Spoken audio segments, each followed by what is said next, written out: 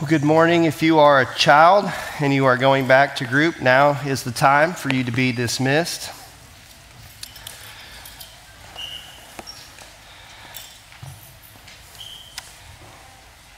As always, it is good to see you, Journey, and I'm grateful for an opportunity to open God's Word together. I know it is a privilege to do this that I don't take lightly, and so I'm just grateful for an opportunity to do this.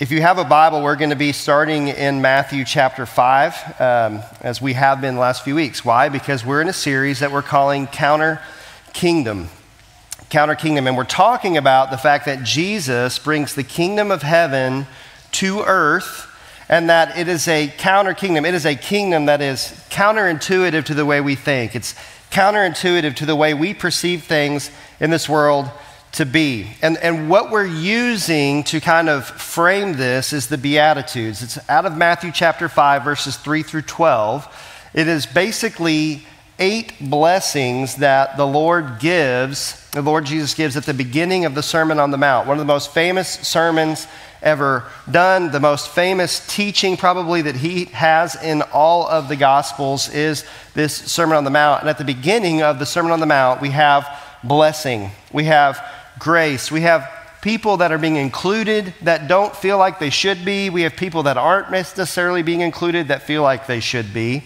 And that's what we see. The Beatitudes, they're statements of blessings. They interrupt life with unexpected blessings for unexpected people. And they also challenge us, and today is going to be a challenge for us. The Beatitudes, I was thinking, like, what's a good illustration for what I have felt so far going through the Beatitudes, just studying these and getting ready. And it's kind of like they're like a defibrillator for the Christian heart, right? Our heart, a lot of times, as followers of Jesus, we get out of sync, we get out of rhythm. And the Beatitudes are kind of shaking and shocking us back into the proper rhythm of the way the kingdom of heaven actually works. You see, he's done that a lot to me already. He's probably done that a lot to you already. And today is just going to exacerbate the issue for a lot of us. And to be honest with you, like for some, today is going to be a challenge. For others, today is going to be like water to a parched soul. But I think whichever place you are, like it's going to be hopefully good news for you when it's all said and done. So let's set the context of today's Beatitude with where we've been in the Beatitudes overall, right? We've been through 2 already. Matthew chapter 5, verses 3 and 4. Blessed are the poor in spirit, for theirs is the kingdom of heaven. And blessed are those who mourn, for they will be comforted. We see blessing for those who realize and acknowledge their spiritual bankruptcy, their need for Jesus before God, and they come to Jesus with nothing to offer him, with open hands, and just say, I have my life, and that's all I can give you. And he says, that's great. Blessed are the poor in spirit. He says that theirs is the kingdom of heaven. But then he also says that those who mourn the brokenness in the world, those who mourn the brokenness in their own hearts and souls, what they see, he says that they will be comforted with grace and with his presence in the midst of the brokenness, because Jesus himself enters in to the brokenness. And more than that, though, they'll be comforted with the hope that he is coming back to finally and fully restore and renew this broken world we live in.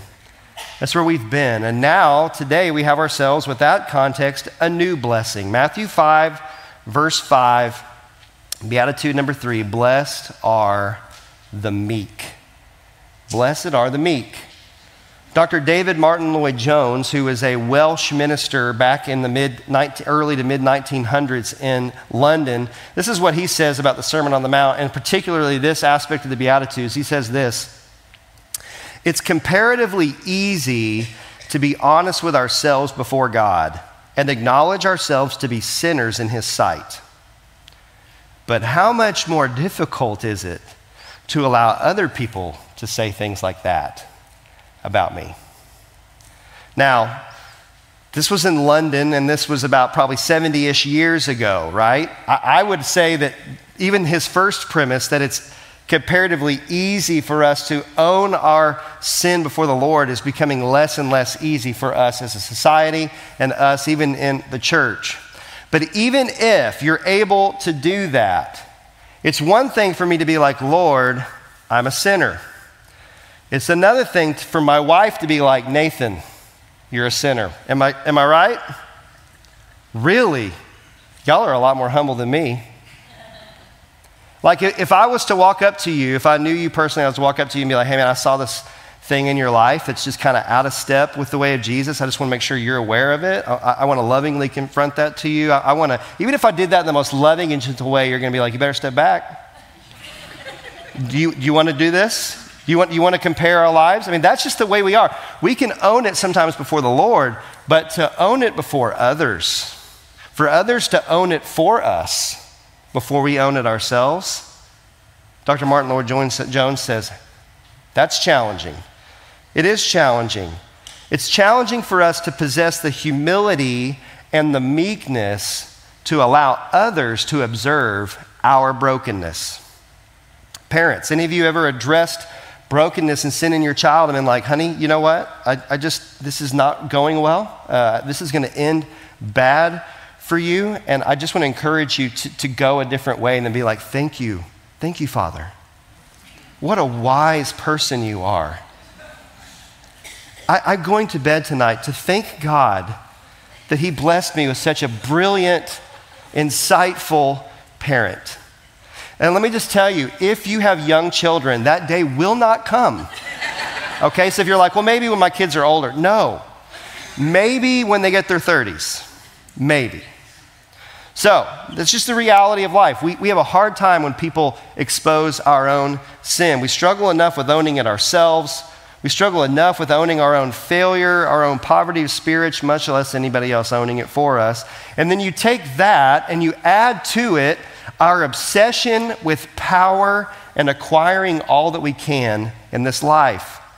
We glorify power and control. Now, I'm an 8. If you know what that means, I'm not going to get into that if you don't know what it means.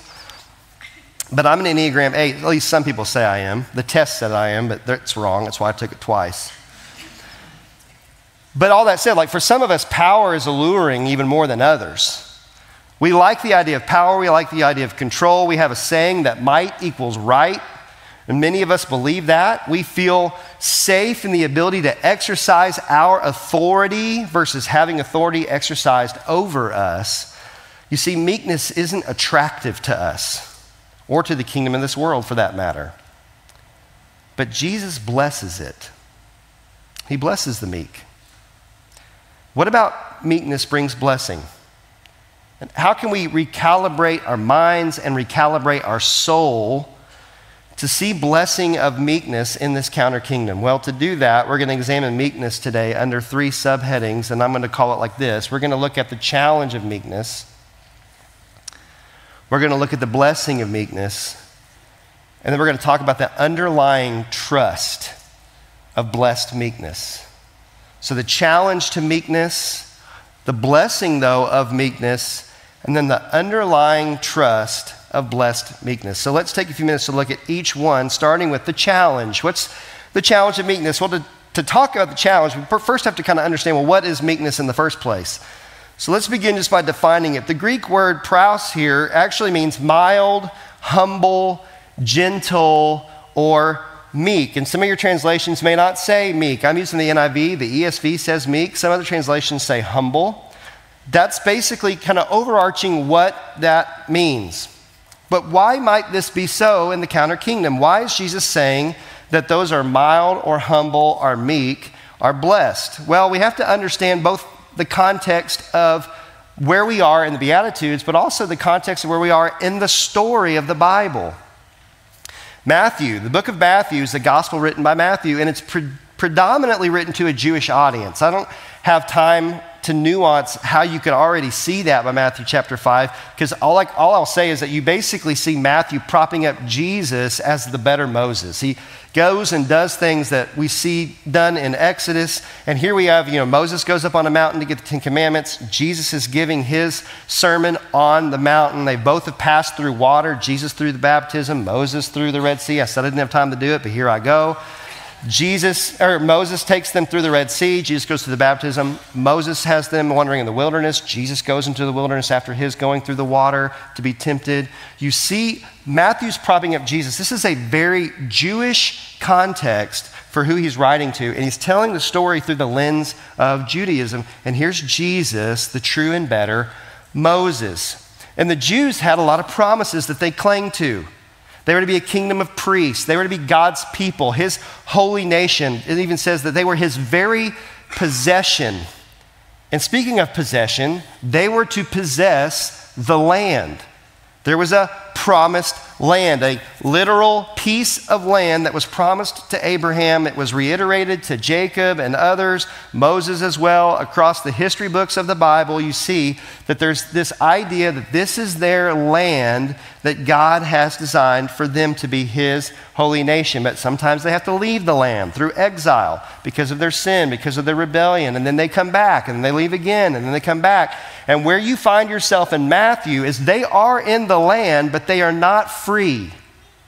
They're under Roman occupation. They're under Roman rule. They're waiting the Messiah, and that's kind of where they're at. I mean, they're wearing MAGA hats, right? Make Israel great again. That's what they're waiting for, right? Make Israel great again. And here's this guy that seems to be the Messiah. So what's he going to say? And you can see then why this blessing of meekness can be challenging to hear. Because between Malachi, there's about which was about 420 BC, to the arrival of John the Baptist, you have virtual silence from God in these 400 years between the end of the Old Testament and the beginning of the New Testament. We don't have much activity between God and Israel. Now, Israel's active. They're trying to do revolts. I mean, they're fighting for freedom, but you don't see much about the Lord. And then here comes John the Baptist on the scene saying, the kingdom of heaven is at hand. Matthew chapter 3. The kingdom of heaven is at hand. The Messiah is coming. I'm not able to untie his shoes. He is holy. I baptize with water. He comes to baptize with fire and with the Holy Spirit. And there's this awareness, awakening that, oh my gosh, the Messiah is coming. And then here comes Jesus. Right? Jesus shows up on the scene.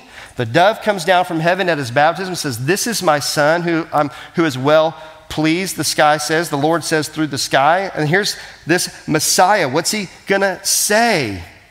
And then Jesus goes about and he preaches with power in Matthew chapter 4. And he's healing and he's exorcising demons. And he's just showing just amazing power in his preaching. People are just hanging on every word that he says. And here comes the Sermon on the Mount, this messianic manifesto, and it's just like nothing what anybody expected at all. Blessed are the poor in spirit. Blessed are those who mourn. Blessed are the meek. Jesus doesn't bless aggression. This is why it's so challenging to them. He doesn't bless aggression. He doesn't bless hostility. He doesn't bless violence. He doesn't bless revolts. And what's amazing is even one of his disciples, Simon the Zealot, like this was his way of thinking, was like, we got to take Israel back. And Jesus is saying, this is not what I bless. He blesses gentleness. He blesses meekness. How could a king with a bunch of meek and humble servants ever reclaim the glory and freedom for Israel? That's the context, and that's the challenge for the original audience. But it's not just challenging for them. It's a challenge for us as well. This blessing is in conflict and opposition to what we naturally perceive is true about the world. You know, many of us believe the way of safety is what? Power. The way of comfort is what? Control. The way of protection is to project aggression and retaliation. And before the church is like, well, that's the world. No. We see it in the church. We see it in Christians all the time. We prefer a military Jesus over a meek Jesus. Am I wrong? We prefer a retaliatory Jesus who slaps the other cheek instead of turns the other cheek. We prefer a Messiah who will deliver us from our fleshly enemies now instead of loving them. Why is that? Like, why does Jesus glorifying meekness strike us as just so wrong? Like, okay, the first two I could see, Jesus, you're kind of wrong on this one. Surely you meant to say, not that blessed are the powerful, right? Like, we functionally believe authority, power, and control equates to protection, comfort, and security in our minds. That's the way we see things a lot of times. The kingdom of this world beatitude would be blessed are the powerful. Blessed are those who flex their muscles. Blessed are those individuals who have money and fame and influence and a large social media following. Those are the beatitudes of the kingdom of this world. Those are the type of people that are blessed, and we wholeheartedly believe it, don't you? Do you find it challenging to believe that there's blessing in meekness? That there's blessing in humility and in admitting a lack of strength in some area? Does that seem like a blessing to you? When you look at our society and when you look at all of the problems that you see in the church, is your gut instinct to be aggressive, to call it out, to call people to account, to offer no mercy or grace? Do you compare your life to others in a way that makes you sad? You see, we've talked about comparison in ways that make you feel better about yourself. But do you compare it in ways that make you sad? I wish I looked like him. I wish I was as athletic as her. I wish I could take that vacation. I wish I had their life. You know, you see that and you're like, well, that's jealousy. What does that have to do with meekness? It's mourning the meekness of your life. It's mourning your humility. It's mourning your lack. Or in the case of, like, if you see the society or the people around you, people that you love going in a direction that you don't approve of, do you respond with might? I'm going to fix this stupidity. I'm going to show them how wrong they are. Jesus says, blessed are the meek. Yet those are real problems. We don't often have the life we want. We don't often see the trajectory of brokenness, and we often do see the trajectory of brokenness, and we want to step into it, and part of that is right and good.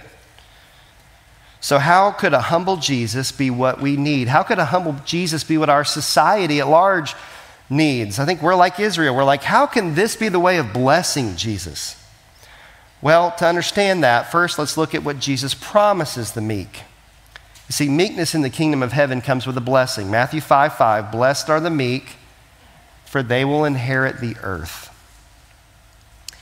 Jesus says in his counter kingdom, there's blessing for meekness. The meek will inherit the earth, which you can imagine, based on the context as we already talked about historically, and imagining the challenges that we face now, how this can be a hard idea to justify. How does meekness lead to inheriting the earth? How can that even be? And to understand this, we need to understand that the promise of the promised land was a shadow of the ultimate promise. The physical land in Israel was never the point. How do I know this? Is that just like me, looking back with 20/20 vision? No. The Psalms and the prophets speak to this. They speak to God's name being praised all over the earth. And let me just give you an example from each, one from the Psalms and one from the prophets. Look at Psalm 72, verses 8 through 12. May he rule from where? Sea to sea, and from the river to the ends of the earth. May the desert tribes bow before him and his enemies lick the dust. May the kings of Tarshish, that's pagan kings, and distant shores bring tribute to him.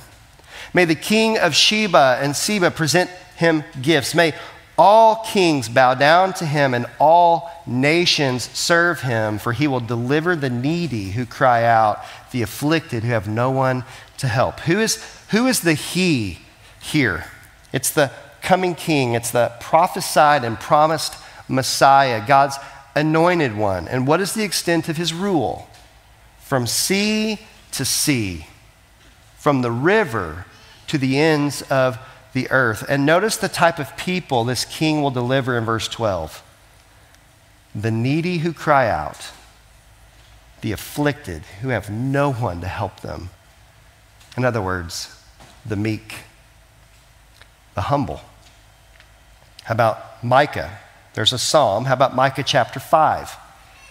But you, Bethlehem Ephrathah, though you are small among the clans, humble, of Judah, out of you will come for me one who will be ruler over Israel, whose origins are from old, from ancient times. So a coming king who has been around forever.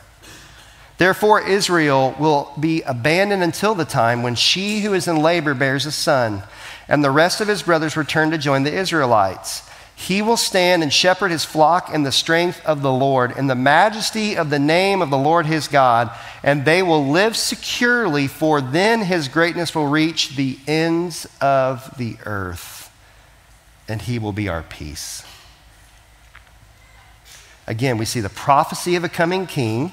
He's a ruler whose origins are of old because he's eternal, yet he comes as the son of a woman, and he will be an Israelite. And how far will his greatness and security and rule reach? To the ends of the earth.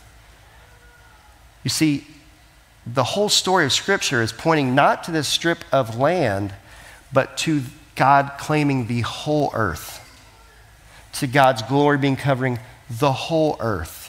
That it was always about the earth, all that it has. We have these two texts that show the story was heading that way, a coming king establishing a coming kingdom on earth that extends from sea to sea and rivers to the ends of the earth. But before we move off this text, I do want you to see in Micah 5:4 one more thing about our king. What does it say in Micah 5:4? He will stand and shepherd his flock in the strength of the Lord. In the strength? So we have a strong king who can exert his power to offer security over his meek people? Yes. But Jesus doesn't just tell us what the blessed life is in his kingdom, he models it. Jesus was a meek Messiah, which means meekness is not the absence of strength if he's a strong king, but rather meekness is reserved strength. Jesus was strong, but he used his strength to be a blessing. So meekness is using strength for the blessing of others. And we understand that, right? If we can take ourselves out of this context, think about parents. Like I see small children in this room. You are much stronger than your children, but you don't pick them up and crush them. It's a reserve strength. It's a protection. It's a way of using your strength to soothe a child. You see the same thing in dealing with elderly people who are frail, whose bodies are giving out. We are stronger than them, but we take care of them. We use our strength to be a blessing. This is the image I have thinking about Jesus. He was strong, but he used it in meekness. Zechariah 9 through 10 speaks of a coming Messiah as being one who is gentle.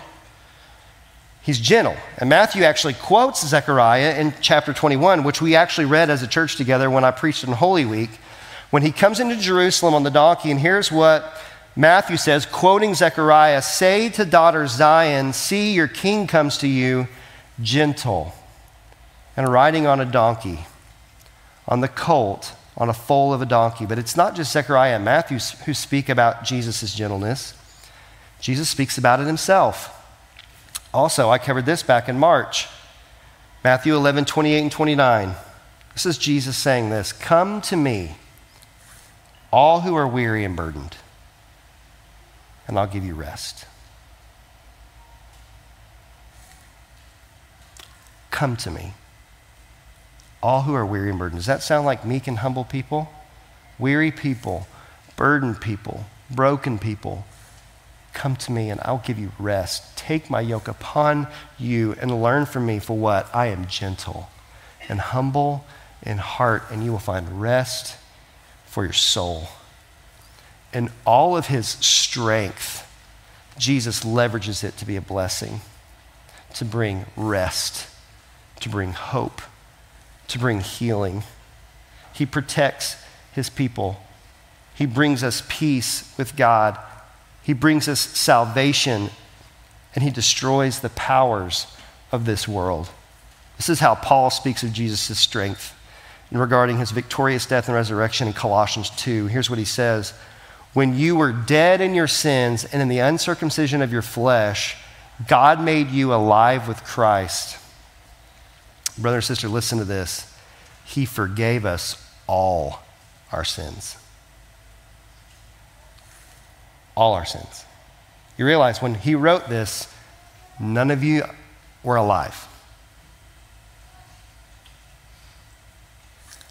None of you were alive. He forgave us all our sins. Before you ever did anything, if you are in Christ today, he forgave you all our sins, having canceled the charge of our legal indebtedness, which stood against us and condemned us. He has taken it away, nailing it to the cross. And listen to what he says in 15. And having disarmed the powers and the authorities, he made a public spectacle of them, triumphing over them by the cross. This Jesus, who is strong, disarms the powers and the authorities. He takes away their power, and he makes a public spectacle of them. And he does it for those who are meek, who mourn their poorness of spirit. For those in that state that come to Jesus, he's gentle and he's humble in heart. He provides forgiveness of all your sins. All your sins. He cancels your debts. He's strong. He's powerful. He's holy. He's loving. He's meek. He's gentle. Jesus is calling us into a blessed life where we don't have to be strong. We don't have to have it all figured out. We can lean into his strength and perfect righteousness. And he's faithful to those who are meek. But again, this is difficult. This is a challenge. Why is that? Because we are taught to pull ourselves up. Pull yourself up by your bootstraps, we say. We're taught that God helps those who help themselves. It's not in the Bible. We think that. We've been taught that. God helps those who help themselves. No. Actually, the Bible basically says God helps those who can't help themselves and come to him. But that's what our mind's like. So that's why this is so hard for us. Like for you, do you believe God doesn't want to help you unless you add maybe a little bit of help in yourself? Is your life basically a date with God and you're going Dutch? You cover you, I'll cover me. That date's going to end badly. Because he doesn't want that. He wants to offer you grace. He doesn't say, come on, pay your way. But it's hard for us because it's what we think. Like we're taught to pull ourselves up. We're taught to help ourselves and let God add in the difference. And also that, we don't like being meek. We like being strong. The kingdom of this world values strength. The kingdom of this world values self-sufficiency.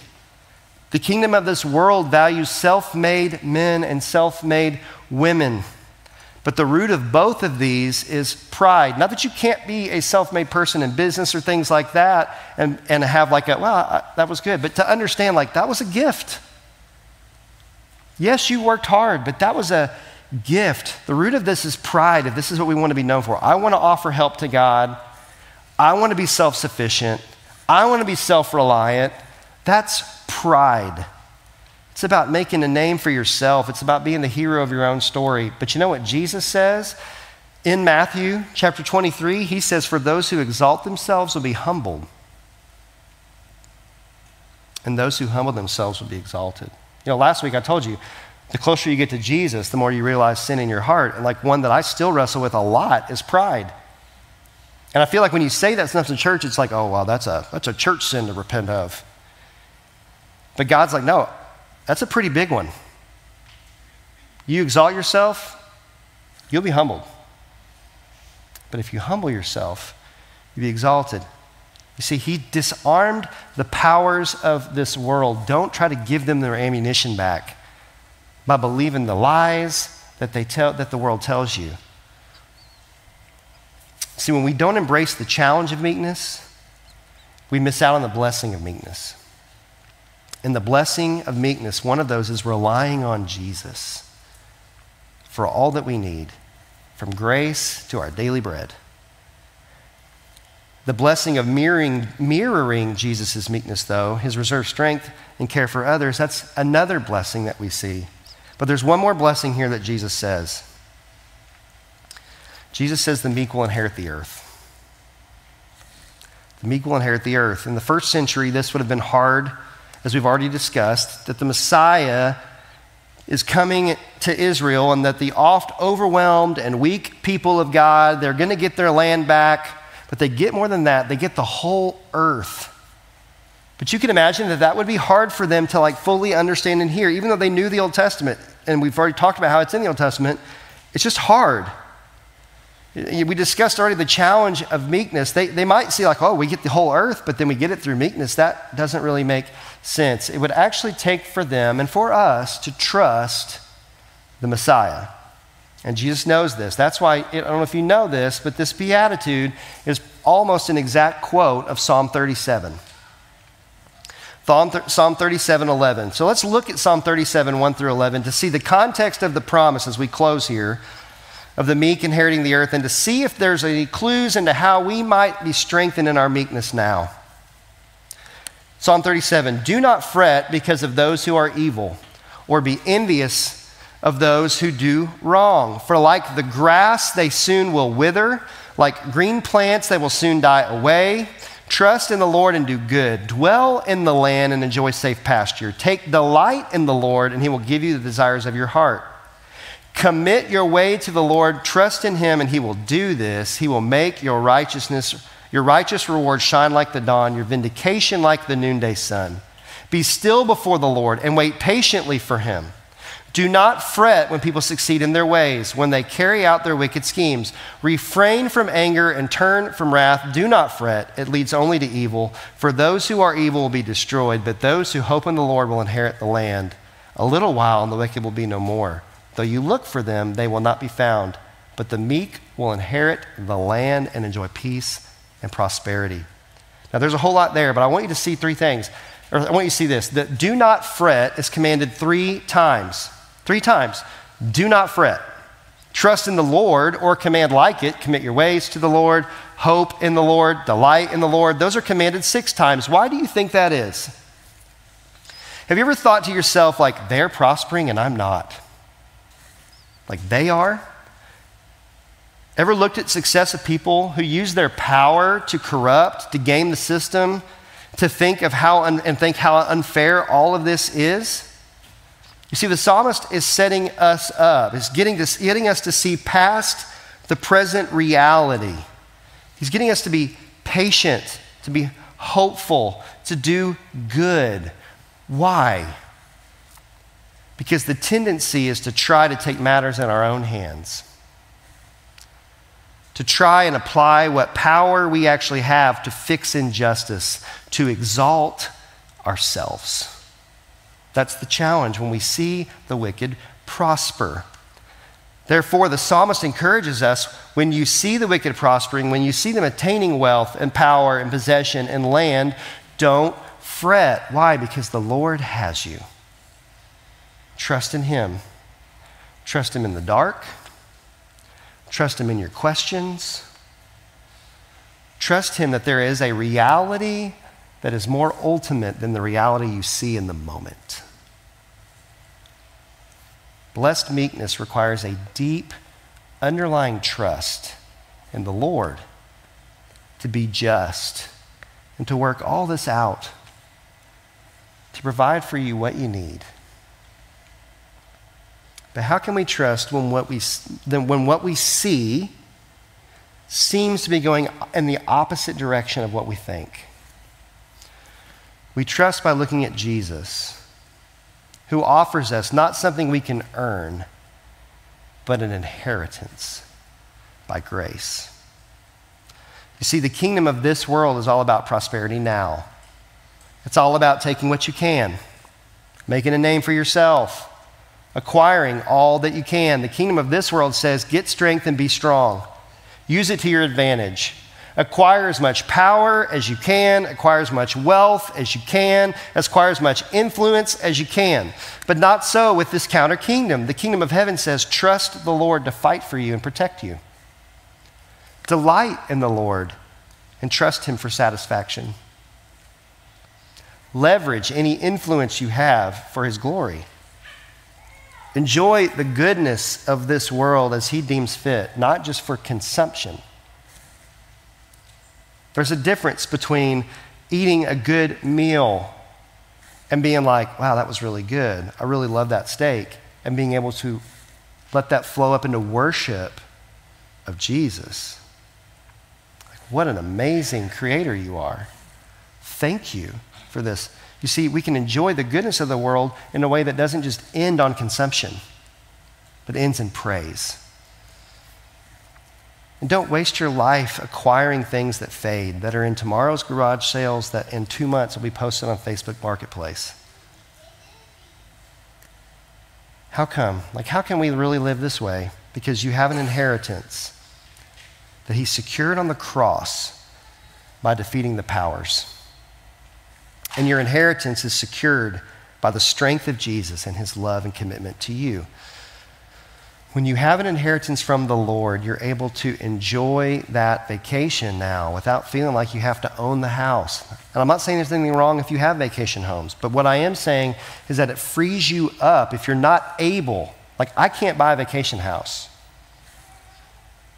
but I'm able to actually enjoy the moment if I'm living in this light of the fact that I have an inheritance. When you have an inheritance from the Lord, you're able to delight in the Lord instead of delighting only in the stuff that he made.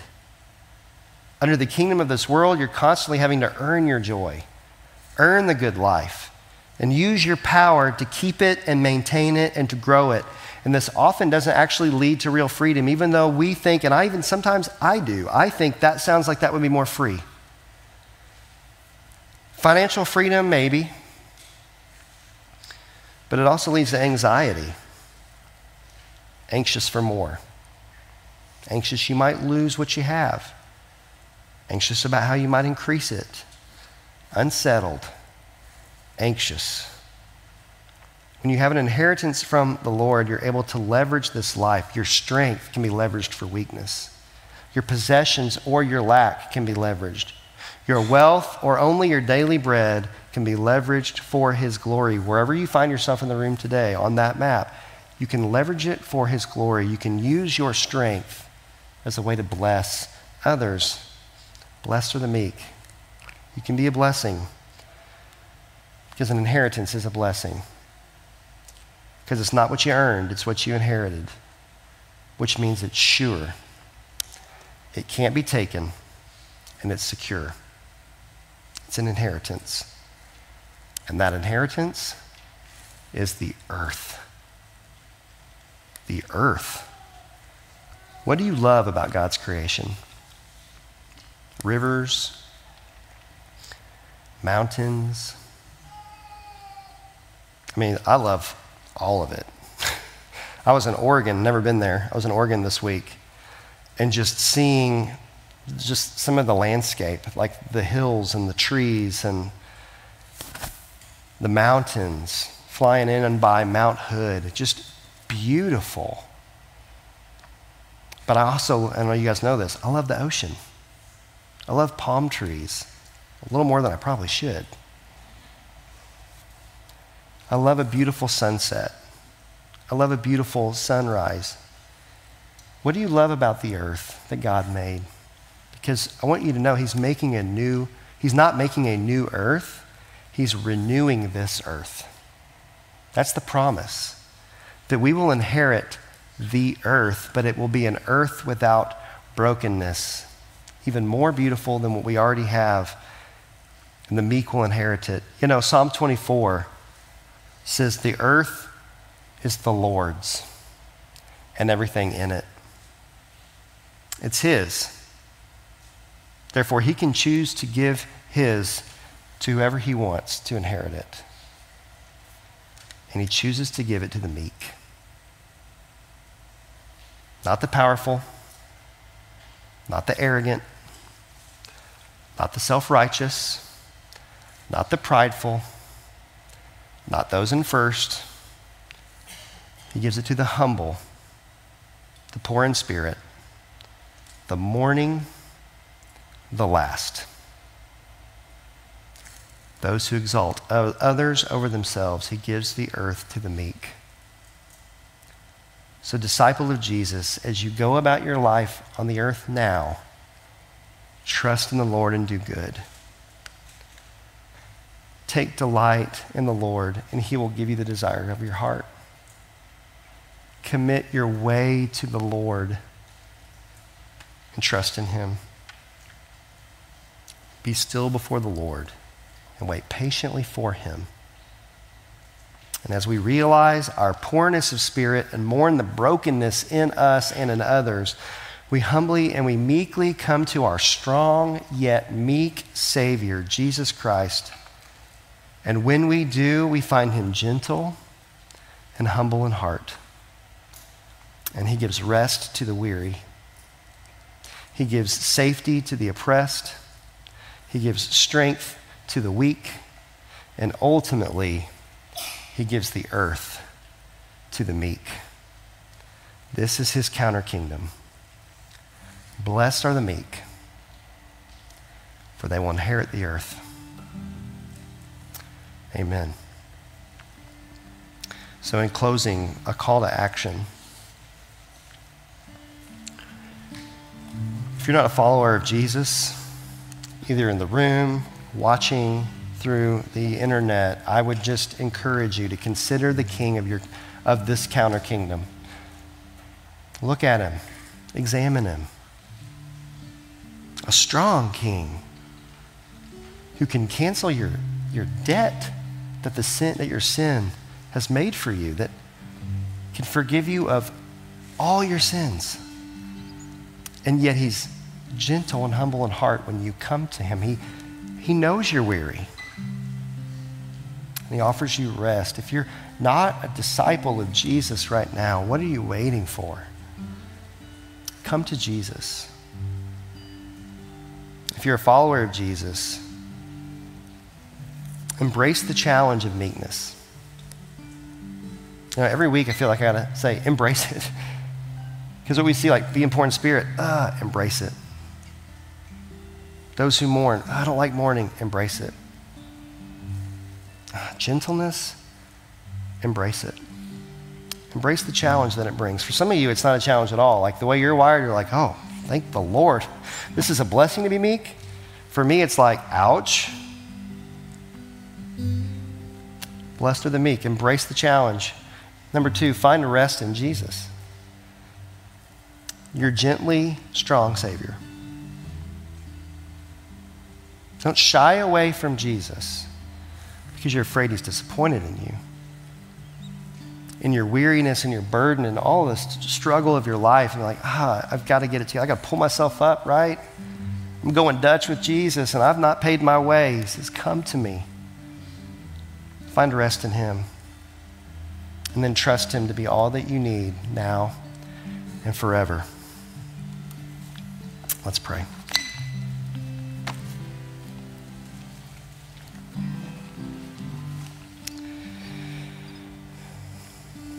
Our Father, we can't be more thankful for the way that you speak such blessing in such unexpected ways and unexpected places. Lord, for those of us in the room who are already meek and lowly, would you lift our eyes to see that we're just following you?